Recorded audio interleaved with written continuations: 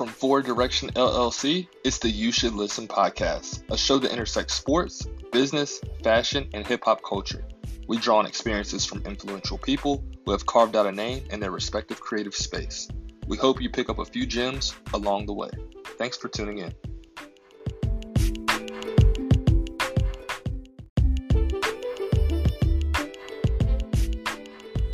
On the season 2 finale of the You Should Listen podcast, we sit down with the one and only Ishwara Glassman Chrein.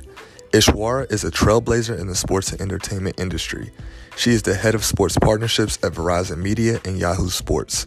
She is also a double grad of Columbia University. We talk about her transition from consulting at one of the leaders in financial services to being a leader in the sports biz. Ishwara's energy is contagious. She provides invaluable insight on leveraging experiences to thrive in the industry. We talk about her journey to becoming a leader, advice for hopeful sports professionals, and we even chat about her pandemic project, reading over 100 plus books. If you've ever wanted to know what it's like to pick the brain of a visionary in the sports biz, then you should listen. And make sure you share this one with a friend or two. Thanks again for supporting season 2. We'll be back before you know it. Enjoy the show.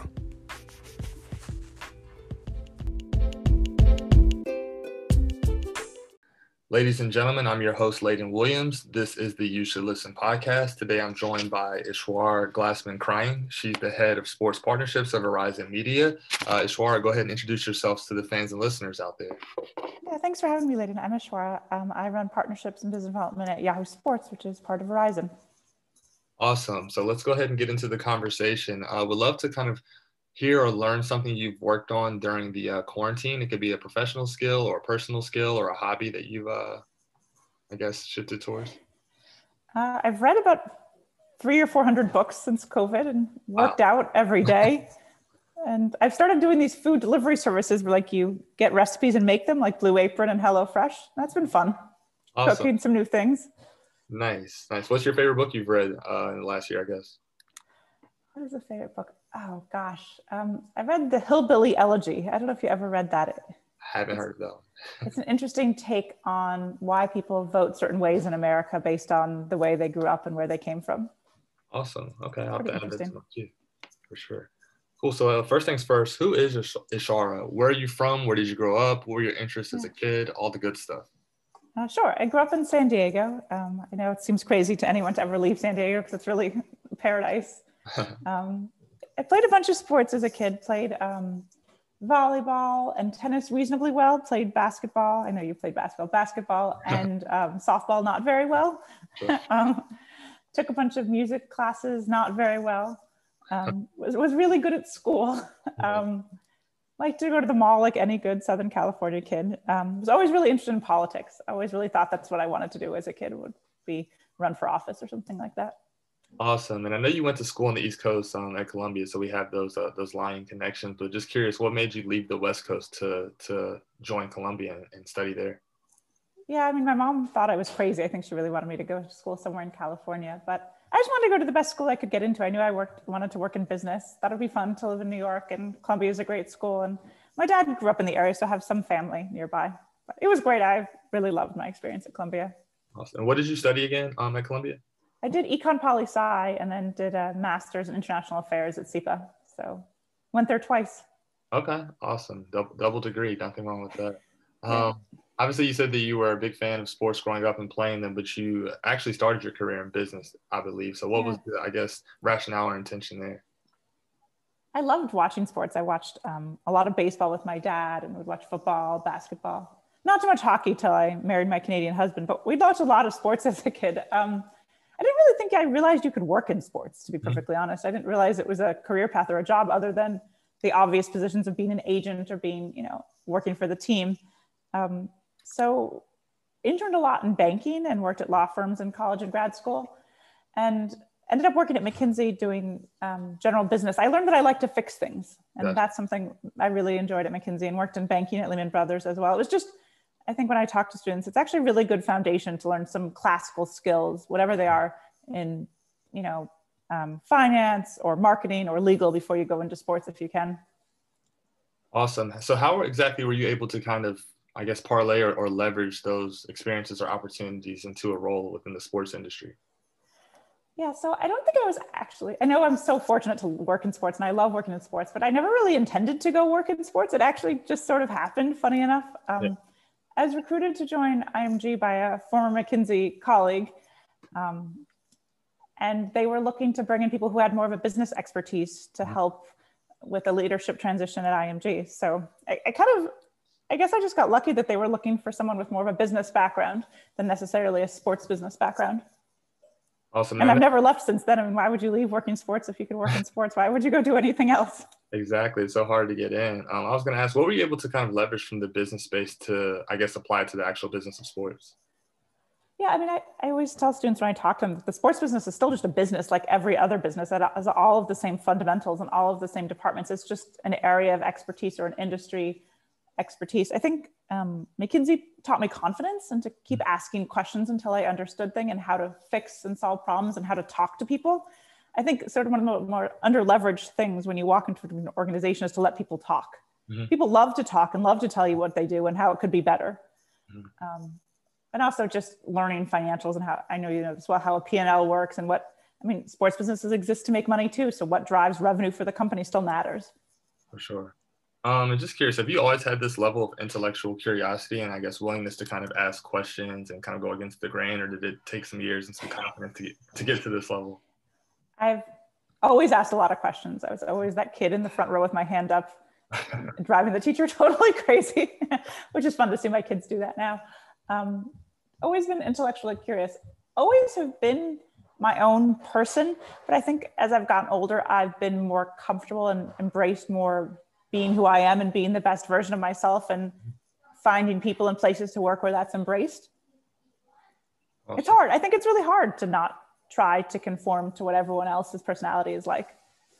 For sure. We'd love for you to kind of elaborate on that. I think I mentioned this the last time we spoke, but one thing that you said is just being authentic and being yourself at work and being comfortable and enjoying who you're working around. How did you, I guess, go about just being authentic at work and building these relationships? Yeah, I mean, it's interesting. I think by nature, I have a big personality. I like to have fun. I like to talk to people. I like to work with people from all different types of backgrounds. I mean, that's why I studied at SEPA, because I like international. I like to travel. I like people from all over the world. Yeah. I think it's challenging to be a woman sometimes in the sports industry too. Historically, it has been. It was interesting. I had an executive coach last summer who said to me, she goes, Ishwara, you value being liked too much. You want everyone to like you. But it's actually a waste of time to focus on being liked because you have no control over whether people like you. You can't really make someone like you, no matter how much you try and you're nice to someone. People are going to, spend time with people that they feel comfortable with. But you deserve and you should work hard to be respected. So I've spent more time trying to I always treat people with kindness and respect, but trying to earn people's respect than earn their love at some level professionally. Because you can't really control that. For sure. I would definitely agree. Do you still have that relationship with the executive coach? And I guess what were some of your other big takeaways? Yeah, actually, another big takeaway I got was from one of my bosses at Verizon. He's been wonderful to work for. I give you an tennis analogy. He said to me, he goes, Ishwara, you love to hit every ball as hard as you possibly can, which is true at work and certainly true at tennis. Part of the joy for me in playing tennis is hitting the ball as hard as I possibly can. Yes. But actually in tennis, that doesn't always work that well. Like if I hit my forehand as hard as I possibly can, I probably hit winners half the time, but probably completely miss roughly half the time too. And so like in a match, it's not great because I lose points pretty quickly. So his whole point was to learn to hit different types of shots and to learn to read your audience and, hit a lob or hit a chip shot sometimes, that you don't always need to kill every ball or win every business point or fight as hard as you can. It's not always the best strategy. Nice. I like that. That's some really great advice. Yeah. Wanted to shift gears a little bit. Obviously, you're the head of sports partnerships at Verizon Media. So what does your day-to-day look like, and what are some projects that you've worked on that you can actually share with us? Yeah, so before COVID, I would probably, I guess just to give you a day in the life, if that's useful, I'd probably do emails from like 6:30 to 7. I always worked out from 7 to 8 in the morning, like without fail. Yeah. Probably get into the office a little after 9 by the time I got dressed and got some food and got in the office. And then we used to do a crazy number of meetings all day long. Yeah. The calls with our internal teams. What I really like are the calls with partners. I mean, that's what I really enjoy is talking to our partners at the leagues. And then we try to go home and have some dinner with my kids and then do more work. Gotcha. In a good day, I get to go to an actual live sporting event. That's sort of the joy of what we all do. Okay. But yeah, spend a lot of time, on the phone with our partners and on the phone with people internally to make the partnerships come to life, be it with marketing or product or engineering or the content team. Awesome. So when your kids ask you, Mommy, what do you do all day at work? What is your response? My kids think that I join Zooms and type emails all day. Which actually, it's not that far from the truth, which is funny because now their kids are doing Zooms and typing emails all day, which is kind of a shame. Exactly. But my daughter, no matter how much I try, doesn't really like sports. Mm-hmm. But my son, once I started getting a little bit smarter. I actually started to invite him to some of the sporting events that I had to go to for work. And now he thinks his mother is literally the coolest person on earth because I get him tickets to cool events. Oh, nice. And it's actually a really nice way to bond with people in the industry when you bring your kids and they bring their kids. It sort of leads to a different level of relationship, which is really nice. For sure. I know you obviously talked about going to some of the live sporting events and having those conversations with external business partners. But what is one thing most people don't realize about working in the sports industry? I guess one, that it's actually really hard work. Yeah. And actually working in the sports industry is a lot of hours. Especially, I don't work in live events so much, but for people who work in live events, they're expected to still do the regular office hours and attend, 81 home baseball games, for example, if you work in baseball. And also, too, I think the other thing is that the sports industry, knowing and loving sports is just a prerequisite, but it's not enough to get you hired, and it's not the only thing that matters. And that actually, knowing what happened in last night's game is great because it's what people talk about when they walk into the office, and it's a great way to build relationships. But knowing that is not the same as understanding the sports business. The sports business is different than fandom. For sure. Awesome. And I was going to ask, how do you go about balancing your day to day? Because like you said, you like to work out. You're a mother. You're a wife. You like to read. You say over 300 books in a year, which is very impressive. How do you juggle all of these activities? Stay level-headed. I work out no matter what. Nothing will stop me from getting my workout in. So if worst case to worst, I will do a double workout the next day. If sometimes when I used to travel, it would just be almost impossible on a given day. I try to eat healthy. I have a huge sweet tooth. Okay. I try to sleep 8 hours a night. Otherwise I'm quite grouchy. Gotcha. But you have to, I think I see that, workloads have ebbs and flows. I try really hard. It's a really bad habit, but I'm really trying to break it of not checking emails for a half an hour before I go to bed so I can clear my head and get a little bit of reading in. I'm trying to learn to be a more patient parent. Patience is not one of my virtues. With remote school, sometimes I'll be in the middle of a call and my daughter will come up and ask me to explain ratios. And it's actually, I really enjoy working and I enjoy motherhood, but I actually find trying to do both of them in the same amount of time is really difficult. I would advise people to try to focus on one or the other for a specific amount of time and give your all to that. Because trying to go back and forth, at least for me, is really difficult. Yeah, I agree. And I was also going to ask, obviously the sports industry is a ever-changing landscape and environment. How do you stay up to date with everything that's kind of going on in the industry? Yeah, I read a lot of all of the industry journals and stuff like that. I genuinely love sports, so I do watch a lot of sports games and Sports Center. And I think it's important to know what's going on because that's what people talk about. When you get on the phone with Major League Baseball, it's important to be able to talk about what happened in last night's game for your favorite team. But what I think I enjoy most is one of the things I get to do in my perch at Verizon is talk to a lot of startups. I love to talk to startup founders because they have so much passion and it's really interesting to hear what they're working on. Even if we can't work with them, it's still interesting and maybe I can help them somehow. For sure. What are some, not startups specifically, obviously, but what are some, I guess, genres or trends that are on your radar right now that are in the VC or startup space? Yeah, some of them are going to be something everybody talks about. We talk a lot about sports betting, but for us, it's not just about sports betting. We want to talk about the whole gaming funnel. So fantasy and free to play and daily fantasy. I think the betting's been talked about enough, I'm sure. But the other thing that's really exciting for us is how do you keep people engaged when they're at home or in the stadium with different types of games for whatever their preferences are. Some people want to bet, some people want to play fantasy, some people want to play free to play. Some people do all of those, but any of those is a fun way of engaging. I played fantasy football for the first time when I joined Yahoo, but last year was the first year I was any good. Yeah. And I watched a lot of football. I watched even more than I ever did because I was wanting to watch all of my fantasy players. So that's great for engagement for the league. I agree. I feel like if you're engaged in sports betting in some capacity, you're more inclined to kind of watch and tune into the game for sure. For sure. Sure. Curious, what is your proudest personal and also your professional accomplishment? I know these are probably varying questions, but would love to get insight in that capacity. Yeah, I think on the professional side, closing the deal that we did with MGM last year was really, I guess the year before last, 2019, was really exciting. It was something that I got to own from start to finish, from, you know, what is the strategy of the deal we want, leading the negotiations with the deal, and then managing it once we closed it. And we worked with great partners and really enjoyed the people and brought together all of my internal and external skill sets. Personally, this is more nebulous, but I've been really working on being more empathetic and compassionate towards others. Trying to, like, my brother has amazing skill sets, but they're really different than mine. He's amazing with people, an amazing salesperson, an amazing athlete, but more than anything, he likes to fix cars. Yeah. And he's covered in tattoos and piercings and a mohawk, and trying to learn to sort of appreciate other people's gifts without trying to mold them into your vision of what they should do with their life. Gotcha. It's been an ongoing, you know, I'm a big sister at heart, so I kind of tend to be bossy, but it's been an ongoing project. I definitely share that trait. Even though I'm the younger brother, I feel like I have that same gene as well. So that's something I need to work on for the future. I was going to ask you to backtrack a little bit and just share like a lesson you learned early on in your career and how it was able to kind of shape you into one of the leaders in the sports industry today.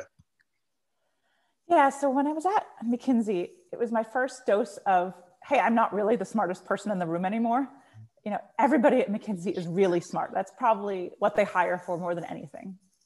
There were people, like one of the guys in my class had a PhD in soil science. Like there were just really, really smart people there. And everybody worked really hard. Like you weren't going to be able to distinguish yourself. I was trying to figure out how I could distinguish myself, get promoted, be unique.